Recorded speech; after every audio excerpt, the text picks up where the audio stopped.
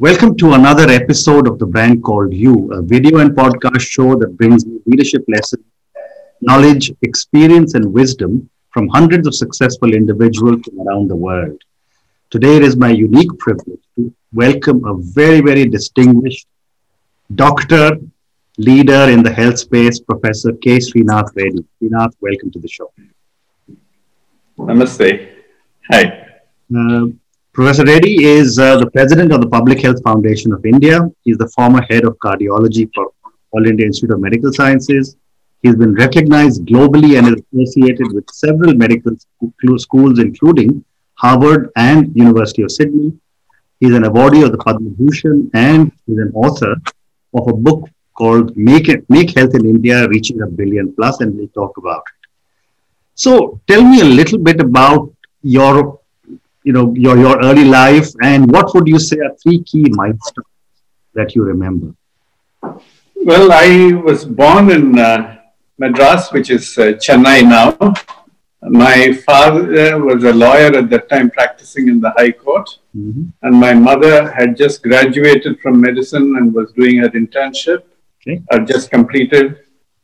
And later on, we moved with the reorganization of states to Guntur and then to Hyderabad, where I did most of my schooling. And then subsequently, I went to Delhi to study at the All India Institute of Medical Sciences. I had done my MBBS from Hyderabad, from Usmania Medical College, but my MD Medicine and DM Cardiology were from the All India Institute of Medical Sciences. I joined the faculty in 1980, but then while working there, I went to Canada for my training in epidemiology, did a master's in epidemiology, came back, was a cardiology faculty member, a clinical cardiologist, but also a researcher. And over a period of time, I gravitated into public health. So I would say the three turning points in my career were taking up medicine in 1967, when by aptitude, I was much more inclined towards social sciences, political science, sociology, and so on. But nevertheless, my father wisely advised me that many of these subjects could be also self-taught through self-directed learning, but having a professional training in a structured manner would make me useful for life to serve society. And there would be really an opportunity to work and contribute throughout my life. So that's why I veered towards medicine. Though it was my mother who was the doctor, it was my father who influenced me more in that decision. The second turning point was in 1977 when I finished my MD Medicine in All India Institute. And I was very much attracted towards immunology. But I had already made up my mind that I was going to serve in India, because though many of my classmates had left for the United States, I felt I was more relevant for India. And that's where my future lay. So when I had to choose between cardiology and immunology, I weighed the considerations and felt immunology was at that time still in a relative state of infancy in India in terms of laboratory capacity. I would not be able to really make major contributions if I remained anchored to India, whereas cardiology gave me ample scope for that. So I went into cardiology. So that was the next decision point. The third decision point was when I gave up my chair in cardiology at the All India Institute of Medical Sciences. And in 2006, I became the president of the Public Health Foundation of India to establish public health institutions in India. Later on, too, I turned down several opportunities, including in the World Health Organization and in the government of India, because I felt this was a need that had to be served in India, and I felt that my commitment must continue with the Public Health Foundation of India. So these, I think, are my career tracks. That's an amazing kind of track. And I was just going to ask you, your father was a lawyer. Why didn't you choose to go into law? But you told me that he wanted you to be in medicine. So that's amazing. Yes, my father was in politics too. I mean, he was an independent member of Rajya Sabha. Then he became a minister in Mrs. Gandhi's cabinet. So I did not veer into politics either. I stick to the broader arena of public health, which also interfaces with public policy in very many ways. Very interesting. Okay. So let's talk of PHFI, the Public Health Foundation of India. What are the roles, Dr. Reddy, of PHFI and IIPH? Well, the Public Health Foundation of India is the umbrella organization which has established 5 institutes of public health, which are called the Indian Institutes of Public Health in different regions of the country. And they impart education in a variety of structured courses in public health to people from multiple disciplines. These are postgraduate training programs. Undergraduates in any course can come into public health because we see public health as a multidisciplinary area of learning with scope for multisectoral application. So PHFI establishes these institutes in different regions and conducts these educational programs, which also actually are accompanied by research, which is locally relevant. But at the PHFI Central, we actually coordinate not only the teaching programs, but All India collaborative research programs, which are also very relevant to public health knowledge and knowledge translation. We provide technical support to central and state governments. We also try and develop problem-solving, affordable health technologies for application in primary health care. And we also do advocacy on a number of public health issues. But therefore, it's a much broader platform when you take the foundation, whereas the institutes are primarily dedicated to education and research, but wherever they are located in that state and in that region, they also provide technical support to the relevant local stakeholders, government as well as non-governmental. Okay, that's very interesting. And for the thousands of people who will listen to you and me talking and view us, how is public health defined in India? Well, the definition is very variable, but we see it as a broad confluence of multiple disciplines which impact upon the determinants of health at the population level to ultimately result in benefit to health at the individual level. So we are really looking at policies, we are looking at systems, we are looking at programs, we are looking at community engagement, all of which are acting at the population level. But the population is the unit.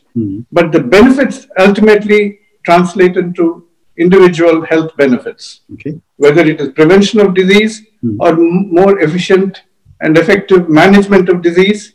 All of these will come under public health because it is also looking at systems organization. So to put it rather simplistically, clinical medicine delivers health in retail.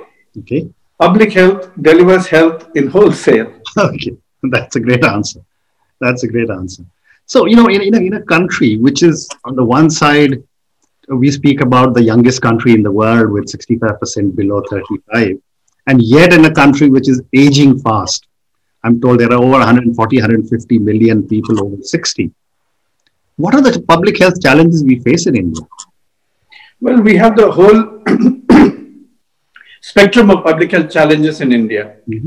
We have right from maternal mortality and maternal morbidity related with pregnancies which have gone awry, or infant mortality, neonatal mortality, and under 5 child mortality, as well as child undernutrition.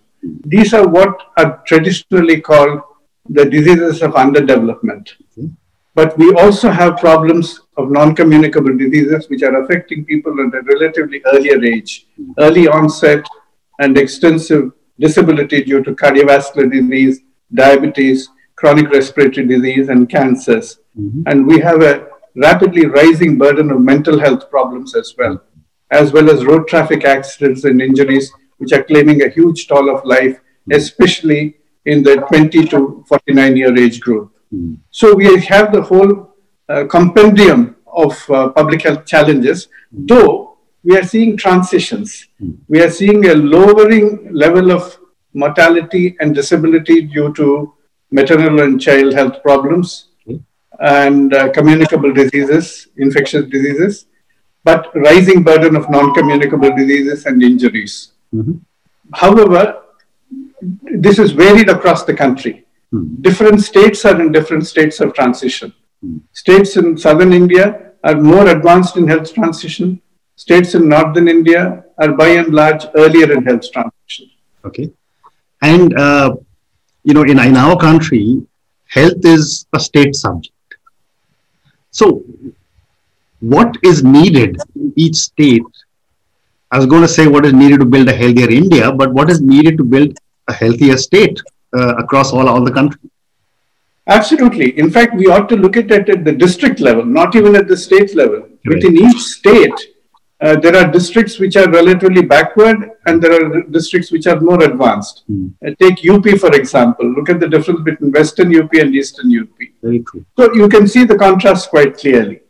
So we do need to have that kind of disaggregated approach for planning and implementation. And even there will be rural-urban differences. So almost at the block level and ward level, there has to be action.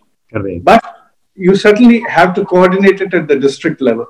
So I would say policy at the national level, planning at the state level, implementation at the district level. Well said. So that has to be the approach. Well said. So, the Indian Institute of Public Health are training a large cohort of public health workers. How do you see these individuals integrating with a very, very closely held medical profession? Well, there is always a bit of a challenge there because there is a sense of insecurity Correct. among the people in the organized medical profession who are not very keen on non-medically trained people coming in. They have resisted also the medically trained public health professionals for some time, taking up administrative positions in health programs and in health planning. Right. But they are yielding ground over there. Okay. But when it comes to a non-medically trained public health professional, like a social scientist or a health economist or a health management person, then there's a far greater resistance. Okay. So what we try and persuade them is, look, those of you who are clinicians are much better off doing your clinical work without having to worry about administrative challenges. Secondly, those of you who have to run programs.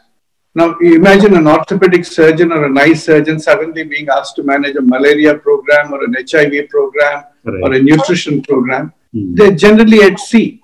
So you use your talent where it is best suited. Correct. These people will reduce those concerns for you by ensuring much better system efficiency, which will also help you work better. So together we can actually organize a much more efficient and equitable and empathetic health system. Very true. And probably because of the dispersed nature of the 5 institutes that you have all over the country, the reach of your public health trained workers will be much deeper. Absolutely. We are training a large number of people. For example, in organized programs, our first flagship diploma program was a diploma in public health management, which sort of hybridized the precepts and practice of public health with that of management, because ultimately you have to deliver also all the services.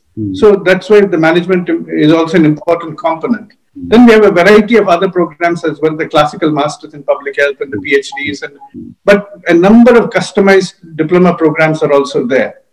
So we do have that reach, but in addition, we have customized training programs, including for primary care physicians as well as for non-physicians, but an array of customized programs.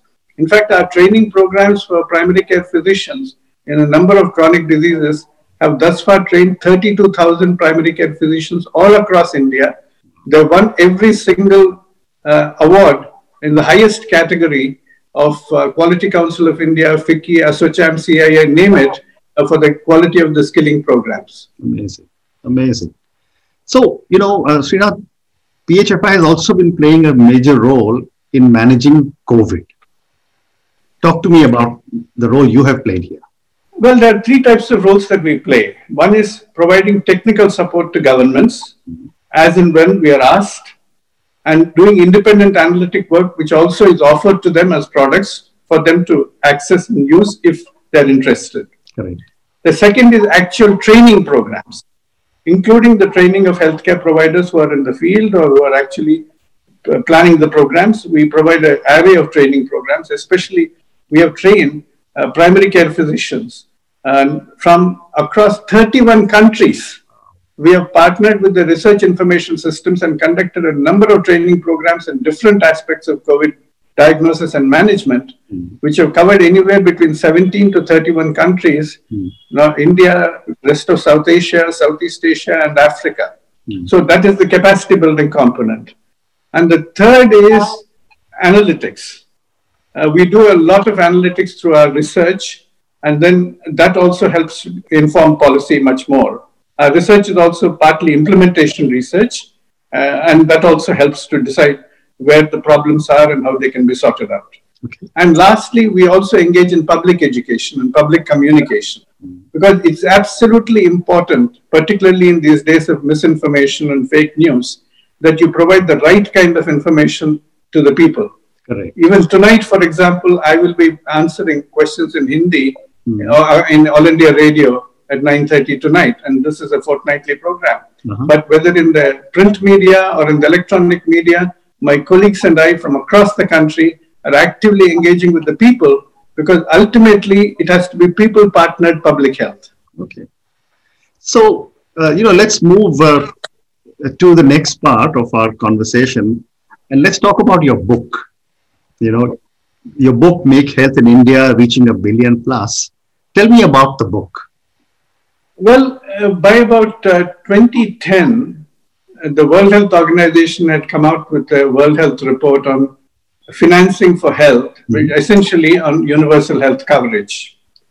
And coincidentally, in 2010, the Government of India set up a high-level committee, high-level expert group, as it was called, under the auspices of the Planning Commission, but an independent body chaired by me with a number of other independent experts to develop a framework for universal health coverage in India.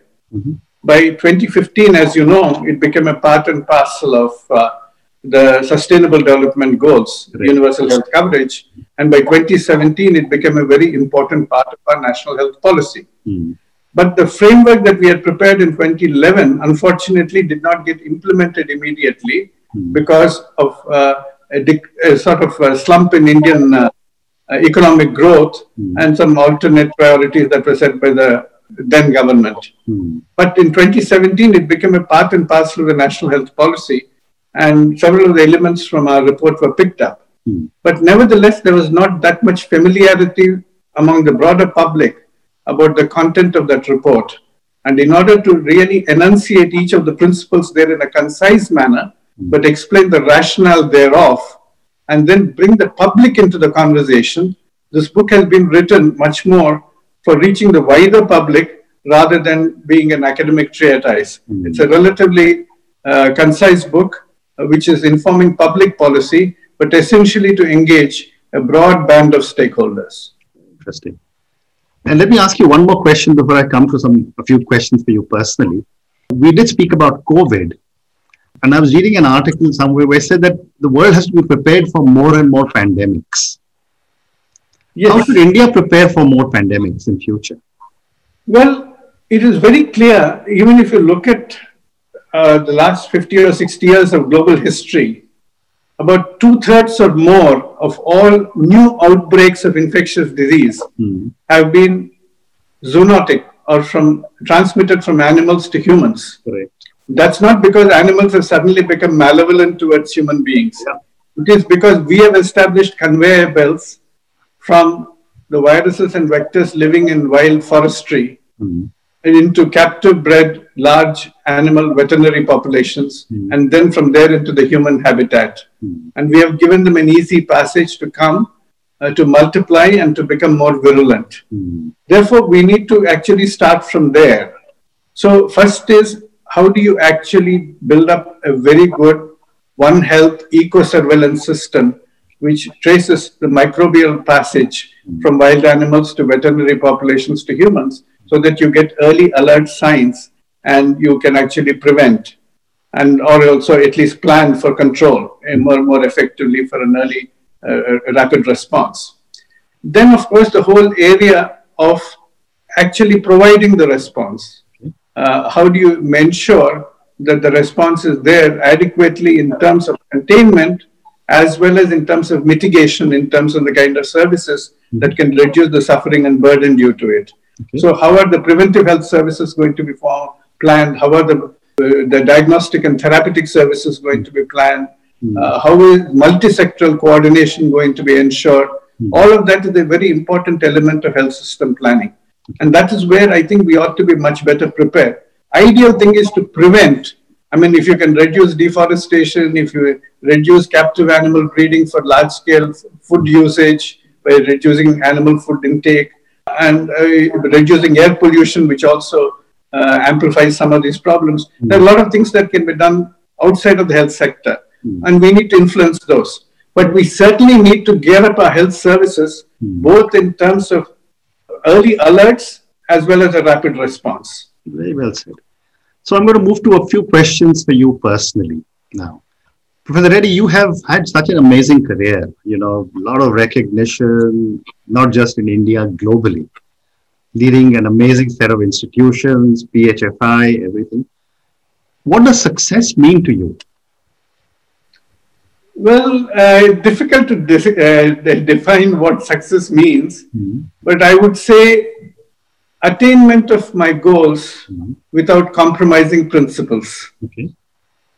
That is how I look at success. Well said. Because if you have only attained success, but you have compromised principles in the process, that's a failure on another front. So you cannot afford that. Very well said. Very well said. My next question is that we just spoke about success. My next question is, where do you draw your inspiration from? Actually, I draw my inspiration from young people. Okay. Because one of the things that has always helped me is that I've been in the teaching profession as well, apart from being a care provider.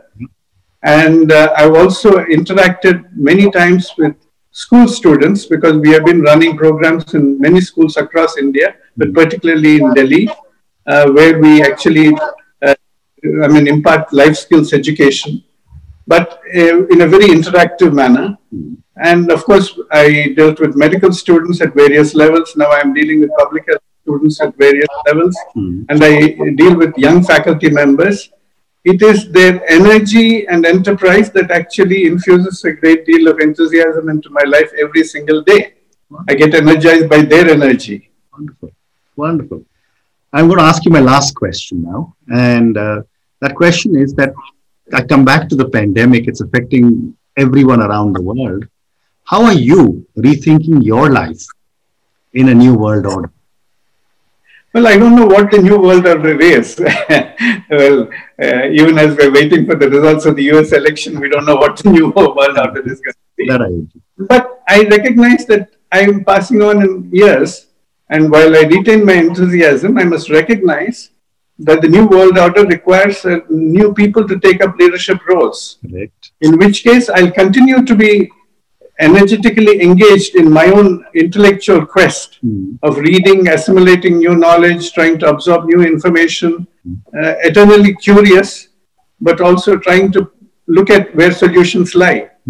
But in terms of leadership positions, I believe it is time for younger people to take over. And I will be available to assist and advise them as per need and as per demand. When I was physician to two prime ministers of India, my motto, and I also advised some of the people who succeeded me in that position, that a physician to a prime minister, particularly a personal physician who accompanies him on travel, has to be always available but never visible. Okay. Because it doesn't look good to find the prime minister always having the doctor hovering around, but he must always be available. So similarly, even in public health, whichever institution, Public Health Foundation of India, Indian Institutes of Public Health, or other public health institutions that are coming up in India or elsewhere in the world, if anybody wants my assistance, I'll always be available. But I will not be visible on the front of the screen, because it's time for younger leaders to take over. What a nice answer. Professor Reddy, thank you so much. It's been such a pleasure and honor speaking to you. I wish you and PHFI lots of success. Thank you very much. Very kind of you. Thank you.